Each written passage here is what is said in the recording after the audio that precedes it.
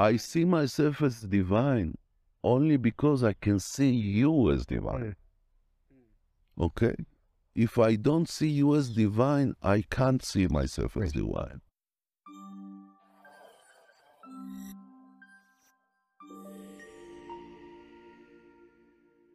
Dov, you've been involved for many years in exploring and explicating mysticism, both on your own as an independent scholar and also as a public intellectual of some sort, bringing it to the public. Yes. And from what we discussed, it seems like one of the core interests that you have in mysticism is in a comparative space, looking at what traditions might share between them and what we may be able to learn from those comparisons. And one particular interesting one that you mentioned to me, one particularly interesting one, is the relationship between shamanism and Jewish mysticism. Yes, that's true. Which most people may not think to connect or associate, at least until recently. And I'm curious what those two juxtaposed terms and categories mean and evoke for you. I'll tell you how it went in my history.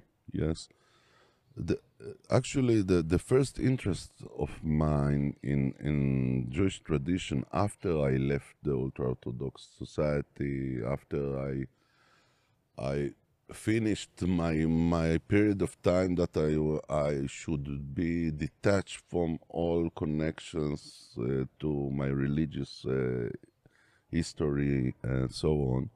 After that period of time, I began to search again what is the meaning of Judaism for me. What do I want to take from it to my life? What are my beliefs in concerning that I'm Jewish and I'm fully aware of the Jewish tradition and so on. So I began my new research of Judaism. I began it in reading the Bible again. Really? With, as we say in Hebrew, with naked, without shoes. Kriya Yechifa, we say in Hebrew. It means that we come to read the text like we don't know anything about it. Right. And for me, it was very, very complicated because all of my youth and my childhood, I was studying the old midrashim and old stories that my teachers tried to weave them into the way I see and read the Bible. Yes. And for me to suddenly to have a meeting with the Bible, with these heroes and with these judges and prophets, without the all interpretations, was a revolution for me. Because I suddenly and gradually I understood that the core of religious life, the core of spiritual life, that I find in the Bible has nothing to do with the kind of spirituality and religious behavior that I find in the late Judaism. And then I try to understand the Bible. There are a lot of levels and sources in the Bible, but I try to understand the Bible and the sources in just reading the text. And it was a revolution, as I said, because suddenly I began to understand the revolution of Sinai otherwise than I was taught before, etc., etc. It has a lot of implications. But concerning your question, I found myself reading sources in the Bible that even when I am trying to understand them with the interpretations of Chazal and the Talmud, or even afterwards, it's still a big riddle. It still doesn't make sense. What is going on, for God's sake, when people like Abraham and Isaac and Jacob and Moses and other people are going and make a sacrifice for God? What is going on in their mind? What is all Sefer Vayikra all about? What is going on there? What is the all sdarim of korbanot, 7 goats and 7 parim and minchot and wine, and what does it mean if we don't believe in a God that is eating and sleeping, etc.? What is the meaning? What is the religious meaning of it? And when you are going to the Talmudic interpreters, they don't know really. It's not only they don't know. You feel that they don't understand the basis of that spiritual language. And in the other end, they don't understand the basis of what is it to be to be a priest to idols or to worship idols. They don't understand that. Even the poet in Psalms, when he's saying they have a mouth, they don't speak, they have eyes, they don't see, it's a caricaturistic interpretation of what is it idols. Yeah. And I wanted to understand what does it mean. How could it be that a person, an intelligent person, is going and standing before an idol, no matter what idol it is standing before an idol and is worshiping? What's going on? There is something here that I don't understand. There is a very big issue in the biblical world. It calls idolatry. The God of Israel is talking about all the time. All the prophets are talking about all the time. A lot of mitzvot and laws in the Bible are dealing with that issue. And it looks like that nobody understands what's going on there at all. So my voyage took me to both sides of the world. One step was to understand the language of idols, of idolatry. Idolatry. Idolatry. Yeah. Idolatry. I always confuse with Adultery. Yeah. Adultery. They are confused as well. It's the same, Yes, maybe. yes, yes, yes. In the eyes of the Bible, Yes, it's yes. rather the same. Yes. But my voyage took me to India, okay? And what I was doing in India for several weeks, I wasn't touring India. I was sitting in temples all the day, and sometimes, if they let me, even through the night. I was sitting there and just listening and watching and talking with people, talking with priests, talking with common people that come to the temples, to understand what's going on there. And I don't say that I can now say that I fully understand what's going on there, because I'm programmed as a Jew, but it made me closer to understand. And what I understood is something that takes me to the other side of the world, to the shamanic world. What I understood, that most of the cultures that worship idols and add practices of such kind, they believe in the spirits of the matter.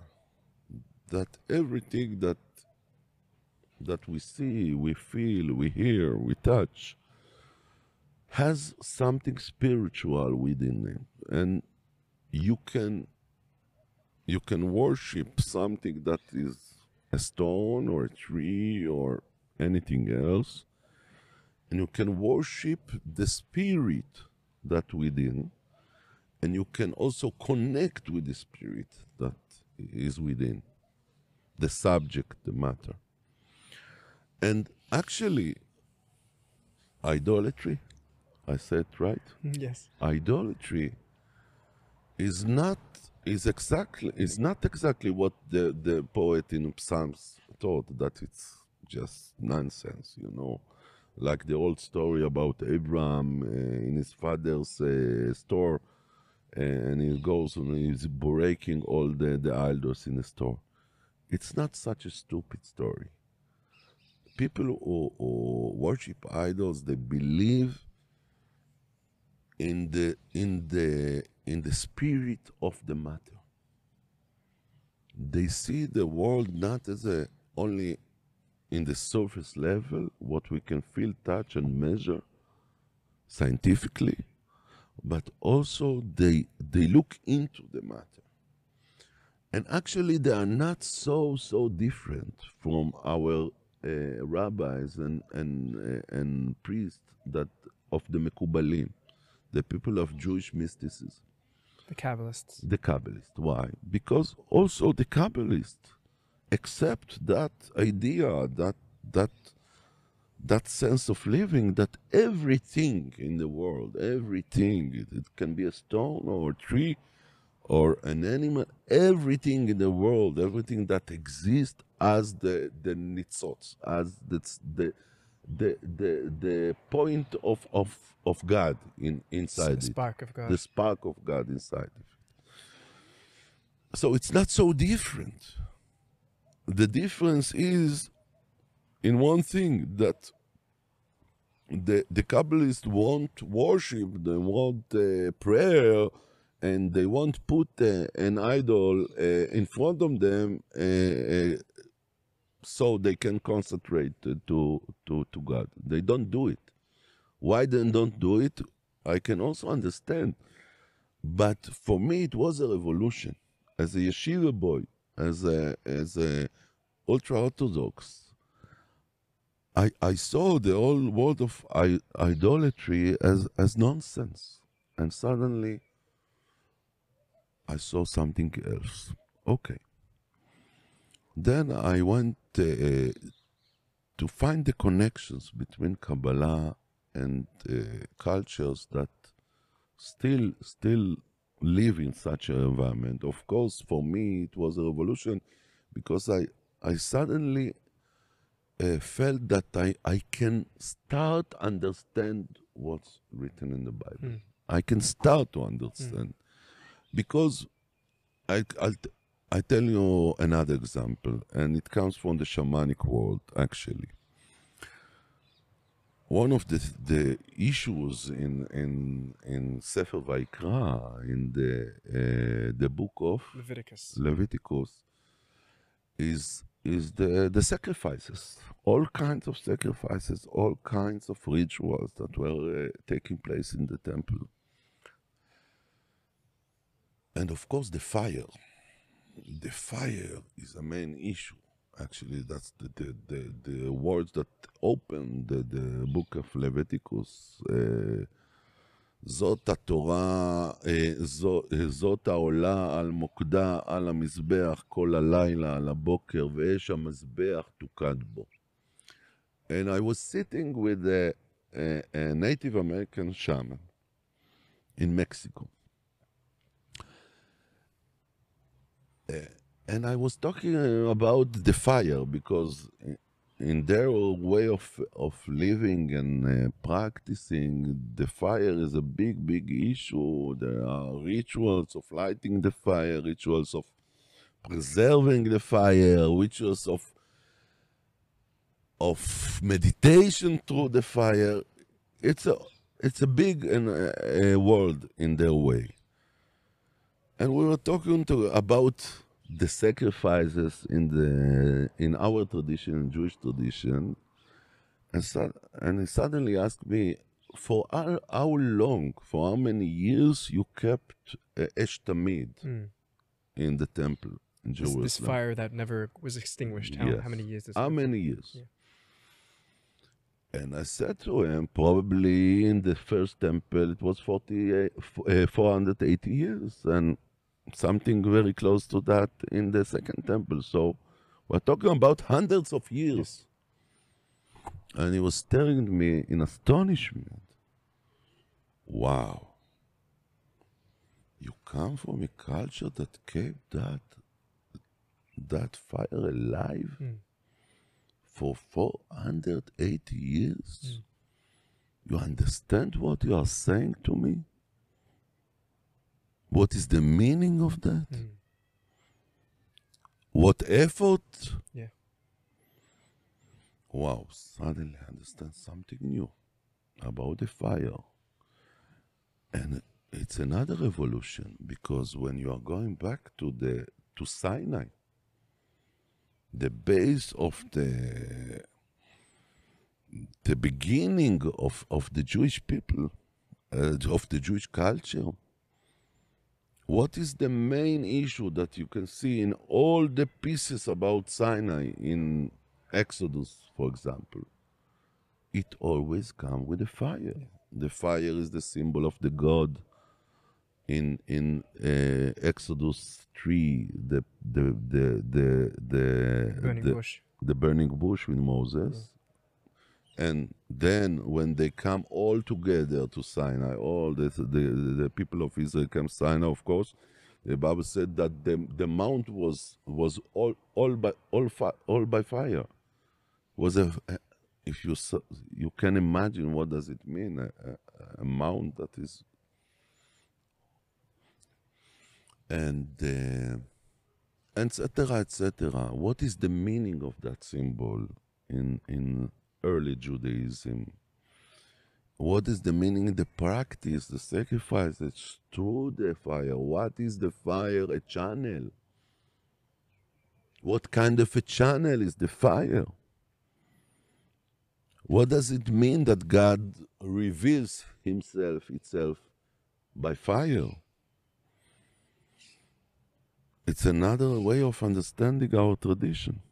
And it comes from a question that a Native American shaman asked me.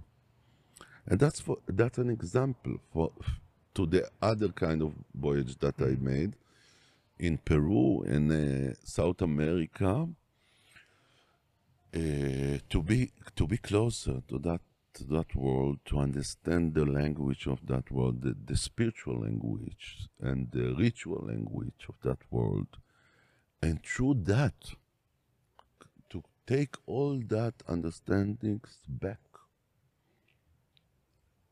to my culture, to the Jewish culture, and to read the places in Jewish culture that are so obscure, so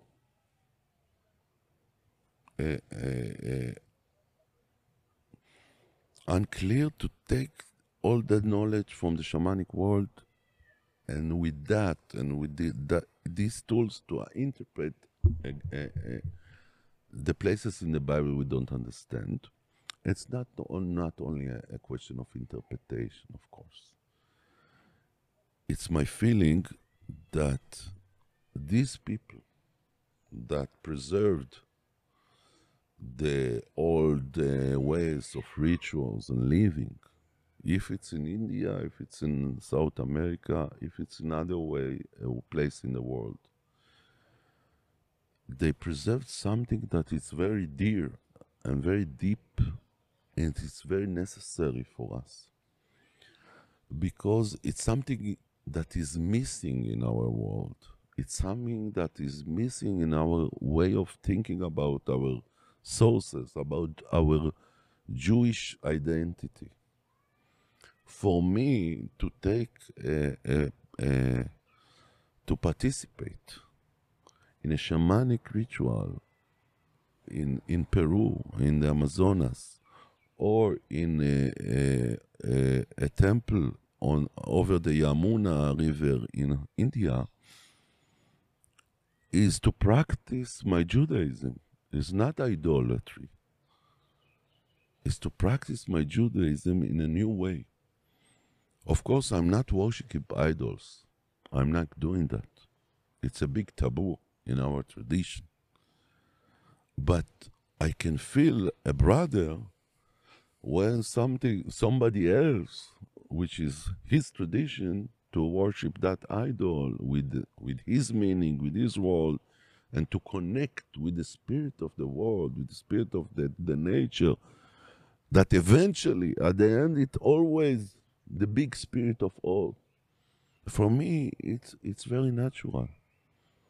The same way that I can sit and pray near my Muslim friend, and we pray. He is praying his Muslim prayers, and I'm praying my Jewish prayers, and I'm in the same place with him, and I feel that we're worshiping the same God.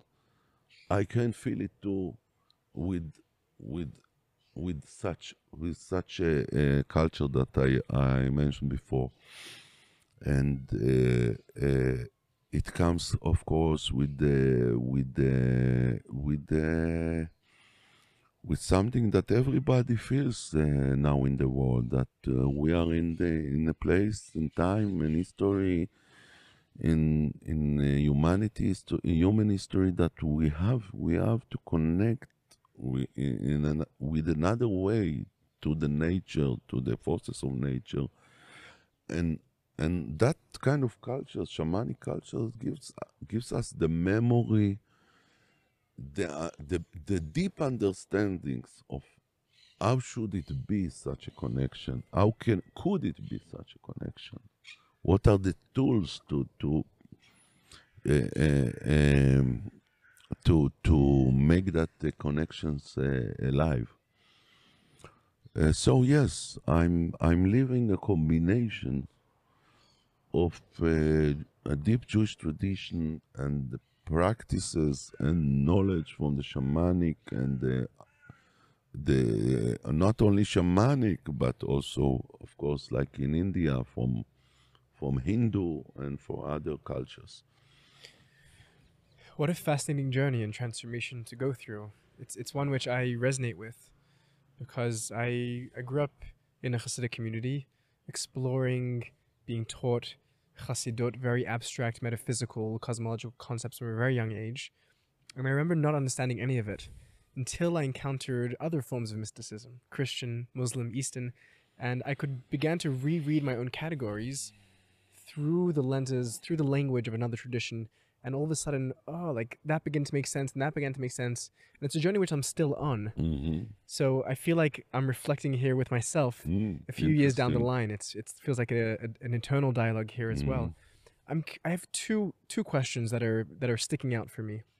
One is, if there is so much commonality and sharedness, what is the difference and why? And it's not just a small difference, it's a difference which the Bible militates against. The Bible seems to be vociferous against idolatry more than anything else. It's the one prohibition which is repeated from the beginning of the 5 books of Moses until the end of the prophets, more than any other. So what that's number one, is why. And maybe we'll start with that question, and then I'll... It's a big question, and I think it's not a question about when you make the comparison between the two cultures, but it's a question inside the Jewish culture itself. Like when you read the story of the revolution in Sinai, Mount Sinai, what happens just right after the sky were opened, and the people of Israel listened to the voice of God through the fire. What happened just right after that? They worshipped the golden calf. Egel Hazav. Yeah. As the Bible calls it, Egel Masecha. And I want to talk with you a little bit about the word Masecha. What is Masecha in Hebrew? It means a mask. The Bible refers to idols as a mask. Of course, you can say it's a mask because a lot of idolatry are using the mask for the rituals, etc. But there is also another expression in the Bible, in the story of Sinai, that is very, very important. Like Moses said to the people of Israel, God was talking with you face to face through the fire. That's what is written in Deuteronomy. Deuteronomy. I can't say the word. I'm sorry. Devarim. Dvarim Perek Hey. Okay? Chapter 5. Yeah, Deuteronomy. chapter 5. פנים בפנים דיבר איתכם הוויה מתוך האש. The Bible says. That means that Egel Masecha, a mask, is the opposite of that revelation of panim bepanim. And that's my answer to you. That's the big difference.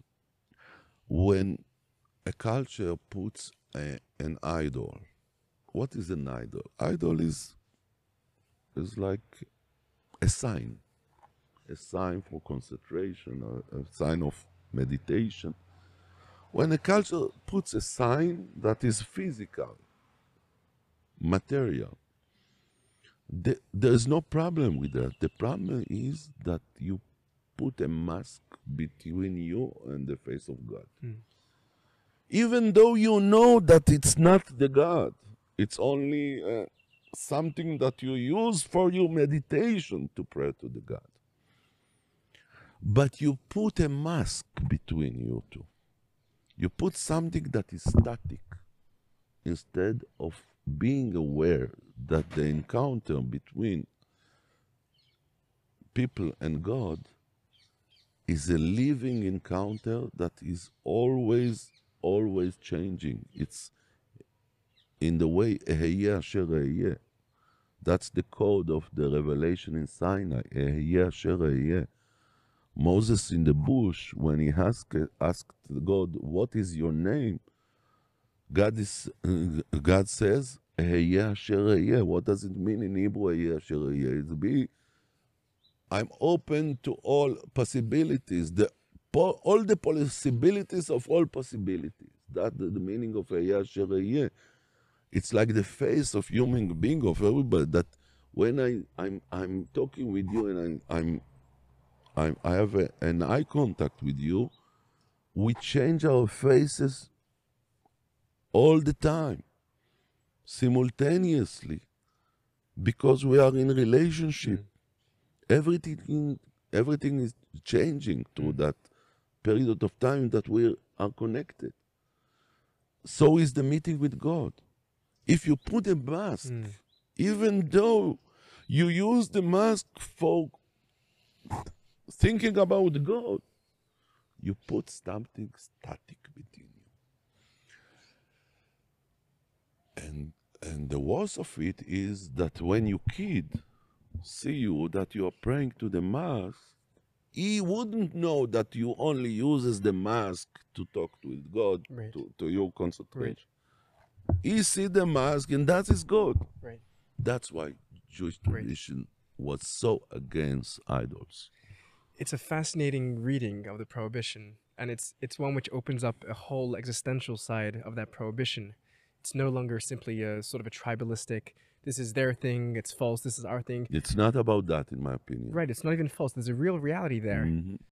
The reality there is that the people need an image, right? The people, when they serve the golden calf, they have the face that mediates God. The mask for them is Moses, and Moses goes up the mountain and he doesn't come back, and they make an idol because they need a mask to connect to. We can't connect with the conscience needs something to put itself on. Right. Like meditation care. Right.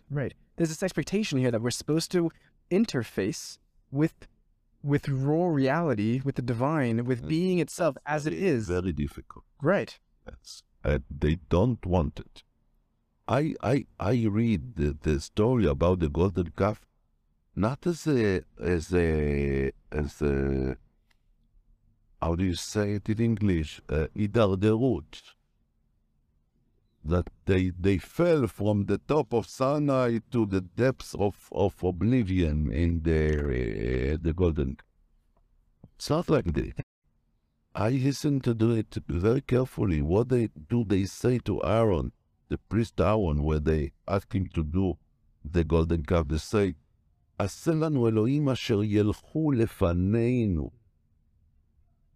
They want a God that goes before them, that shows them the way. And the God of Sinai, the face-to-face God, is not a God that said it's what you should do or where you have to go. It's a God of freedom. And the golden calf, that's why God was so devastated after that. He was offended because it was such a thing that they said to him, and we are so. We don't want such kind of religion. We don't want to have such a God that doesn't say what to do and where to go. We doesn't want a God that when you ask him what is his name, he's saying, "Hey, yeah, sure." Tells you riddles, right? What is it? Like one riddle. Right. They want a concreted God that they know tomorrow what to do in the desert. Right.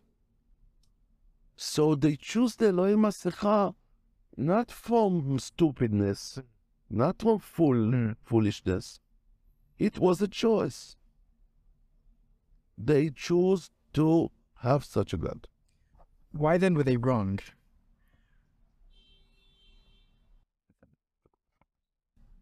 In the eyes of Kabbalah, actually all the Jewish tradition that we practice today is an outcome of the story of the golden calf. A lot of tradition Kabbalah are saying very, very explicitly that if the people of Israel had not worshipped the golden calf after Mount Sinai, there were no need of halacha. The whole thing of halacha, the whole thing that the Torah is saying you do that and you don't do that, and if you do that, you have a big punishment and so on, is all that kind of religious is an outcome of the golden calf, because that's what they wanted. What do they ask?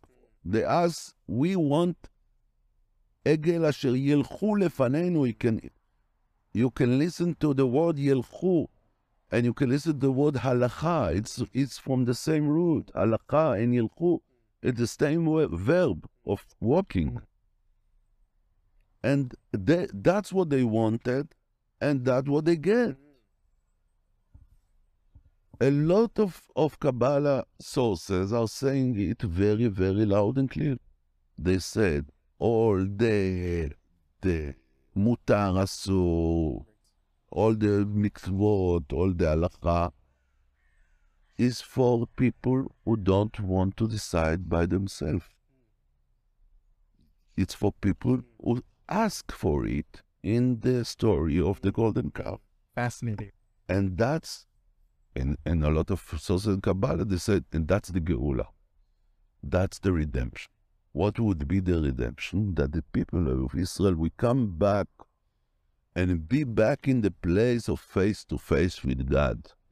And then they don't need all the rules and all the laws and all the halakha and all the Shulchan Aruch. Each one of them will know exactly what he should do, and he would do what he prefers to do, and free choice, etc., etc. That's the redemption. a lot of Kabbalists are talking about it. They're talking about in other terms. They say Torah de Geula. In Chabad, of course, they are talking about a lot. And Torah de Eretz Israel. Even the Talmud saying, the לעתיד לבוא מצוות בטלות. The Torah is not in use in that times of redemption. Yes, this is a fascinating theme throughout Jewish mysticism. The end of the law, in some sense, and this contrast, the true Torah, as you're saying, the Torah of exile, redemption. The Torah of Sinai and the Torah of the golden calf. Right. That's a fascinating way to put it. Another contrast is the Torah of the tree of life and the tree of knowledge. Yeah, it's another way to say it. Yeah. The Kabbalists are talking about this issue in these terms. Yes. Torah de Etz Chaim, Torah de Etz Hadat Torah. Right, it's the tree of knowledge is the knowledge between good and evil, whereas life, there is no good and evil in life. It's all just living, it's all being. The tree of good and evil is a problem in the eyes of the Kabbalists, not because it's a tree of good and evil. The problem is when you cut it from the tree of life. The sin of Adam and Eve in the eyes of most of the Kabbalists, I read about it, the sin of Adam and Eve was not that they were eating the apple, that they cut the tree of good and evil, they cut it out from the big tree of life. Right. The separation. Yes. The separation is the sin. Yes. It's a really radical idea that the Kabbalists are talking about, and it's an idea which is in the Bible itself, as you're saying.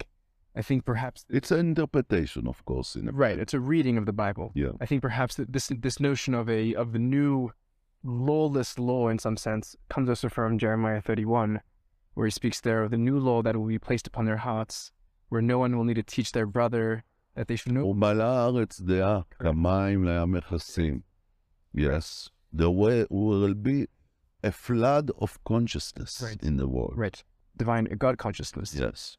I wonder, though, these are really crazy ideas. Why is that so crazy? Crazy in comparison to the world that we live in now, both the Jewish halachic world and the standard world of legality, morality, where there is right and wrong and good and bad. How much of this is pure abstraction in theory, and how much of this is something which we can begin to implement in the world that will perhaps move us in a direction? How much is this descriptive, or how much of this is prescriptive, and where do we stand in that historical space? Yeah, I think you are raising a very, very serious question. Are we preparing ourselves today to live in a world that we don't need somebody from outside to tell us what's good and wrong, what's good and evil? I think we are getting closer to that kind of world. We are not there, of course, at all. But we are closer than any time else in the history of Jewish people, I think. And we see that here in Israel, we can see that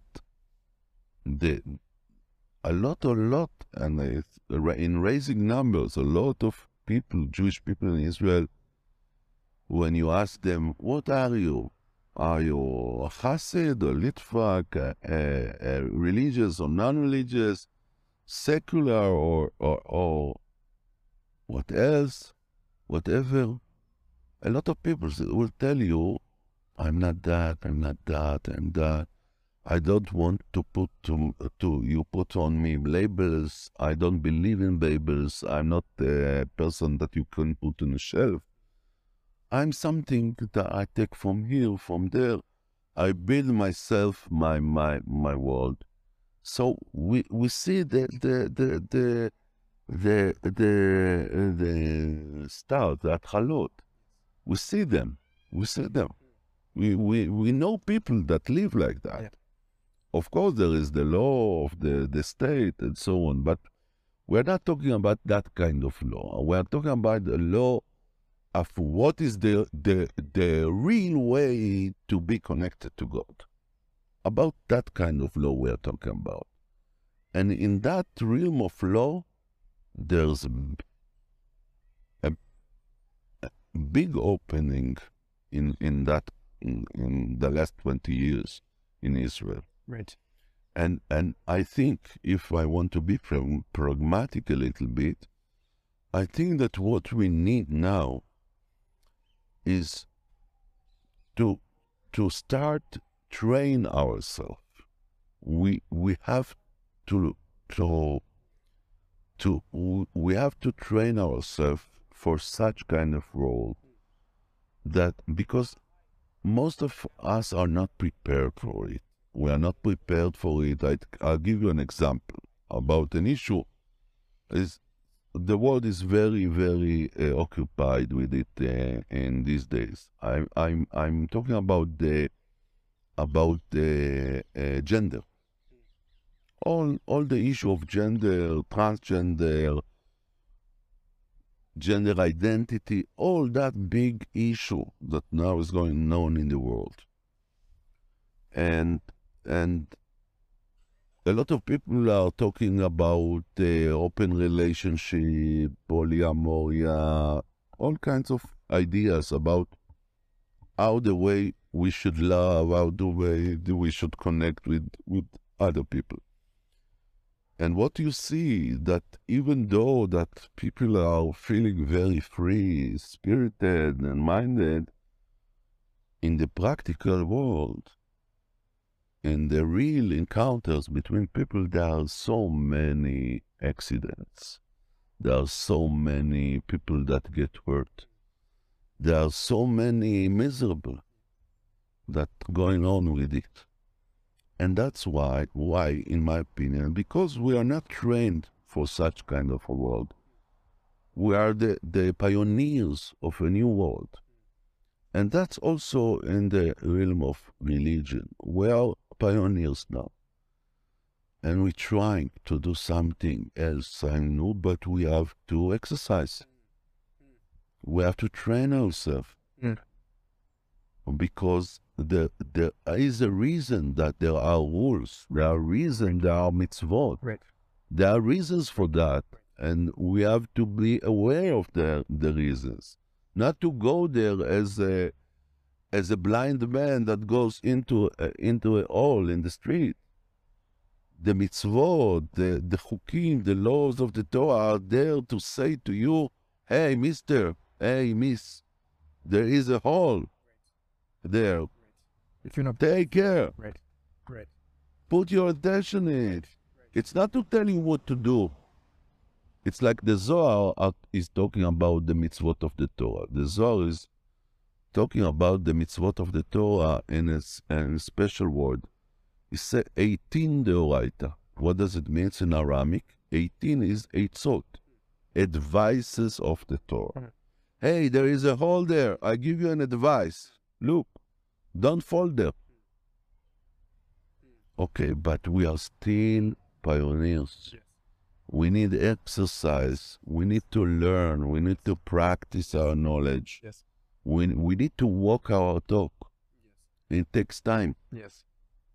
I think some of the most dangerous moments in religious history is precisely people that thought that the Messianic moment had already came. Like Shabtai Tzvi and Yaakov Frank, yes. This desire to make the eschaton imminent is sometimes the most dangerous religious. Yes, because they don't know, they don't practice it, they don't train it. They think they can just jump in. With you, and it's not like that. So I want to move away from abstraction here and ask you, in a bit more practical terms, what is this vision of this? Because there are many different forms of post law, of a non or antinomianism that you're describing. There's some all the way from people like Augustine, who says sin bravely because Jesus died for our sins, all the way to Lahavdil Aleister Crowley, who says that the whole of the law is that your will shall be the whole of the law. And from purity and sanctity and piety and kindness to debauchery and orgies. Can you paint us a bit of a picture of how this manifests? What does a There is no sin. The only sin that is to risk your spark of God, which is inside of you, by doing false actions and false prayers and false deeds. That's the only sin there is, or to do it to another person. And it's another way of thinking about sin. Even Shabtai Tzvi, for example, Yaakov Frank is a better example. They were sinning so they can be closer to God. Okay, mitzvah באה בעבירה. עבירה לשמה. עבירה לשמה, yes. But in my opinion, as I see things, it's not a sin. The terminology of sin is problematic. What is sin?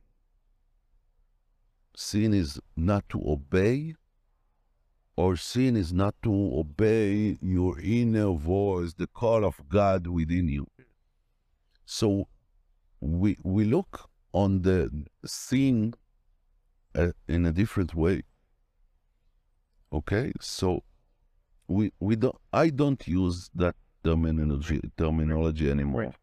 Maybe what I'm asking more specifically is, how do we differentiate between the inner voice of God and pure old egoism and hedonism and lust? How do we differentiate those two? Because I don't think you want to live in a world. And the relationship with the other, that's another big principle in Judaism. Like the attacks on idolatry, the other three in Judaism is ואהבת לרעך כמוך. Your ego and the call of God that calls you, it all steps. It's in time to the place of the other people's and the other people's rights, other people's Tselem Elohim, other people's mission. So when you see a person that his spiritual voyage took him to do something that hurts people, that enslaves people, even one people, that means that he's not in the way. He's in the way of making himself an idol. But when you see a person that, although he is listening to his voice, but he still has the ability to listen to the other people's voice. So the other people, Tselem Elohim, you know that is in the Jewish path. It's a very unique challenge. Yeah, it's a very, very big challenge, I know. Only listen to yourself, which can lead to megalomania, of course, and narcissism. But when it's tempered by listening to the other, that the other is also the divine. I see myself as divine only because I can see you as divine. Okay? If I don't see you as divine, I can't see myself as divine. Or you're creating yourself to be an idol, like you said. Right. And you say that what you're articulating now, you believe to be a message that's coming through the voice of the Kabbalists. I believe so, yes. I believe that's what I believe. I'm in the end find myself deeply within the Jewish tradition. I'm not in the Jewish tradition. I don't identify myself with the Jewish tradition because of the halacha. I do it because of the Kabbalah and the Hasidut, because they gave me the gate to understand the Torah and the Jewish tradition as an authentic voyage towards God. I want to ask you an honest question, and this is just between me and you. I've been embarking on this own journey myself. In where? I've been embarking on this journey of trying to renegotiate my relationship with halacha, where it's no longer this is the law that you must do, and if you're doing it, then you're living with the word of God, and finding conflicts between what I felt is the authentic voice of God within me and with what the standard halachic instruction is. But I see in my own life that the tendency, I love myself, and I like to have a good time. I like to maximize my pleasure and minimize my pain. And when I step away from halacha, I'm stepping away from a framework of living that has ritual and practice and community, one that forces me to get out of bed in the morning and to pray with a group of men, forces me to be social. And I find that in my own, what I think is my own spiritual pursuit, following my own inner voice that I'm feeling, it often leads me to depression, isolation, confusion, and I don't feel holy in that space. I feel holier when I put my own, what feels like my will aside, and I'm able to follow the halachic dictates, whether I believe that they come from God or not. So that's a way that I really appreciate, because you are not doing it blindly. And you are not doing it because somebody told you that that's the way to live, that's it, and you believe that's the only way to live. I don't believe that that's the way you see the things. You do it because you choose. You choose to do it because you feel that it makes you closer to God. It makes you closer to yourself. It makes you more energetic, more communicated with other people, with other words. Great. You choose it. Right. And so you are doing it not as a halakha.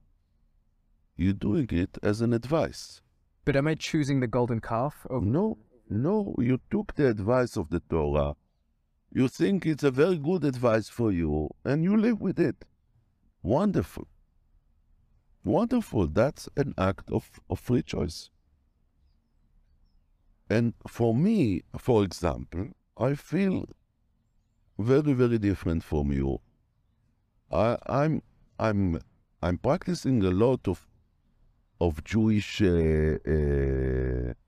traditions, but you know, when I'm going now and then, I'm visiting shul, visiting a synagogue, the Orthodox synagogue, and I pray with them. Of course, it's for me very natural to pray in every kind of synagogue and every kind of temple. But of course, the synagogue, people I know, Hebrew, the prayers I know. But you know what? I pray with the minyan. I listen to the Chazan saying the Chazarat and Shats. I feel so unconnected to that. I feel so detached from the words they use in the prayers. Not from all of them, but a lot of them are something that it's not authentic for the language that I use to talk with God. So I do it now and then because I'm part of the community, but I personally feel that it's not making me closer to God, it's making me far away from Him. So it's very personal. The issue is, the principle is, to come from you within and to do what you believe, as we said before. And if it makes you feel better to do it in the way that Jews and ultra-Orthodox Jews did it for several hundred of years, it's wonderful. They were very, very clever people. They were very high people. It's good advices, but it's not for everybody. Right. There's a beautiful image that the rabbis speak about when the Kabbalists as well, though, when Moses breaks the luchot, the tablets, yeah. What he's doing is he's breaking the idol of halacha. He's saying, don't worship this. It's only stone. And the Midrash even say that God is saying to Moses, Ishar kochacha shesabarta. Thank you. Congratulations, thank you. Right. Yeah, fascinating Midrash.